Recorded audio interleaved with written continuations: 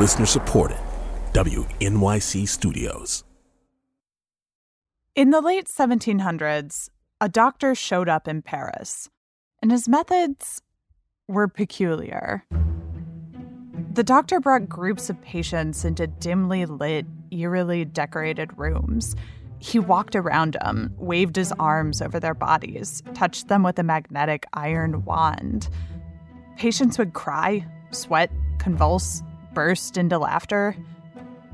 And then they would emerge healed. Well, depending on who you ask. Wealthy patients flocked to the doctor, while skeptical professionals insisted this was all just a hoax. But one thing was for certain. Something about this strange new treatment was working. Spoiler alert, it was not the unearthly atmosphere or the magnetic wand. Because the magic was already there, in the patient's own minds. The doctor's name was Franz Anton Mesmer, and it's thanks to him that we have the word mesmerize.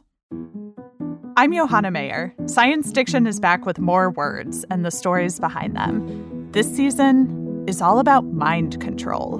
Why we've long believed the moon could manipulate our behavior. What happens when we decide to create new minds and they refuse to be controlled? And the lengths the government has gone to pry away our favorite mind-altering substance. Science Diction is back February 9th to mesmerize you. Subscribe wherever you get your podcasts.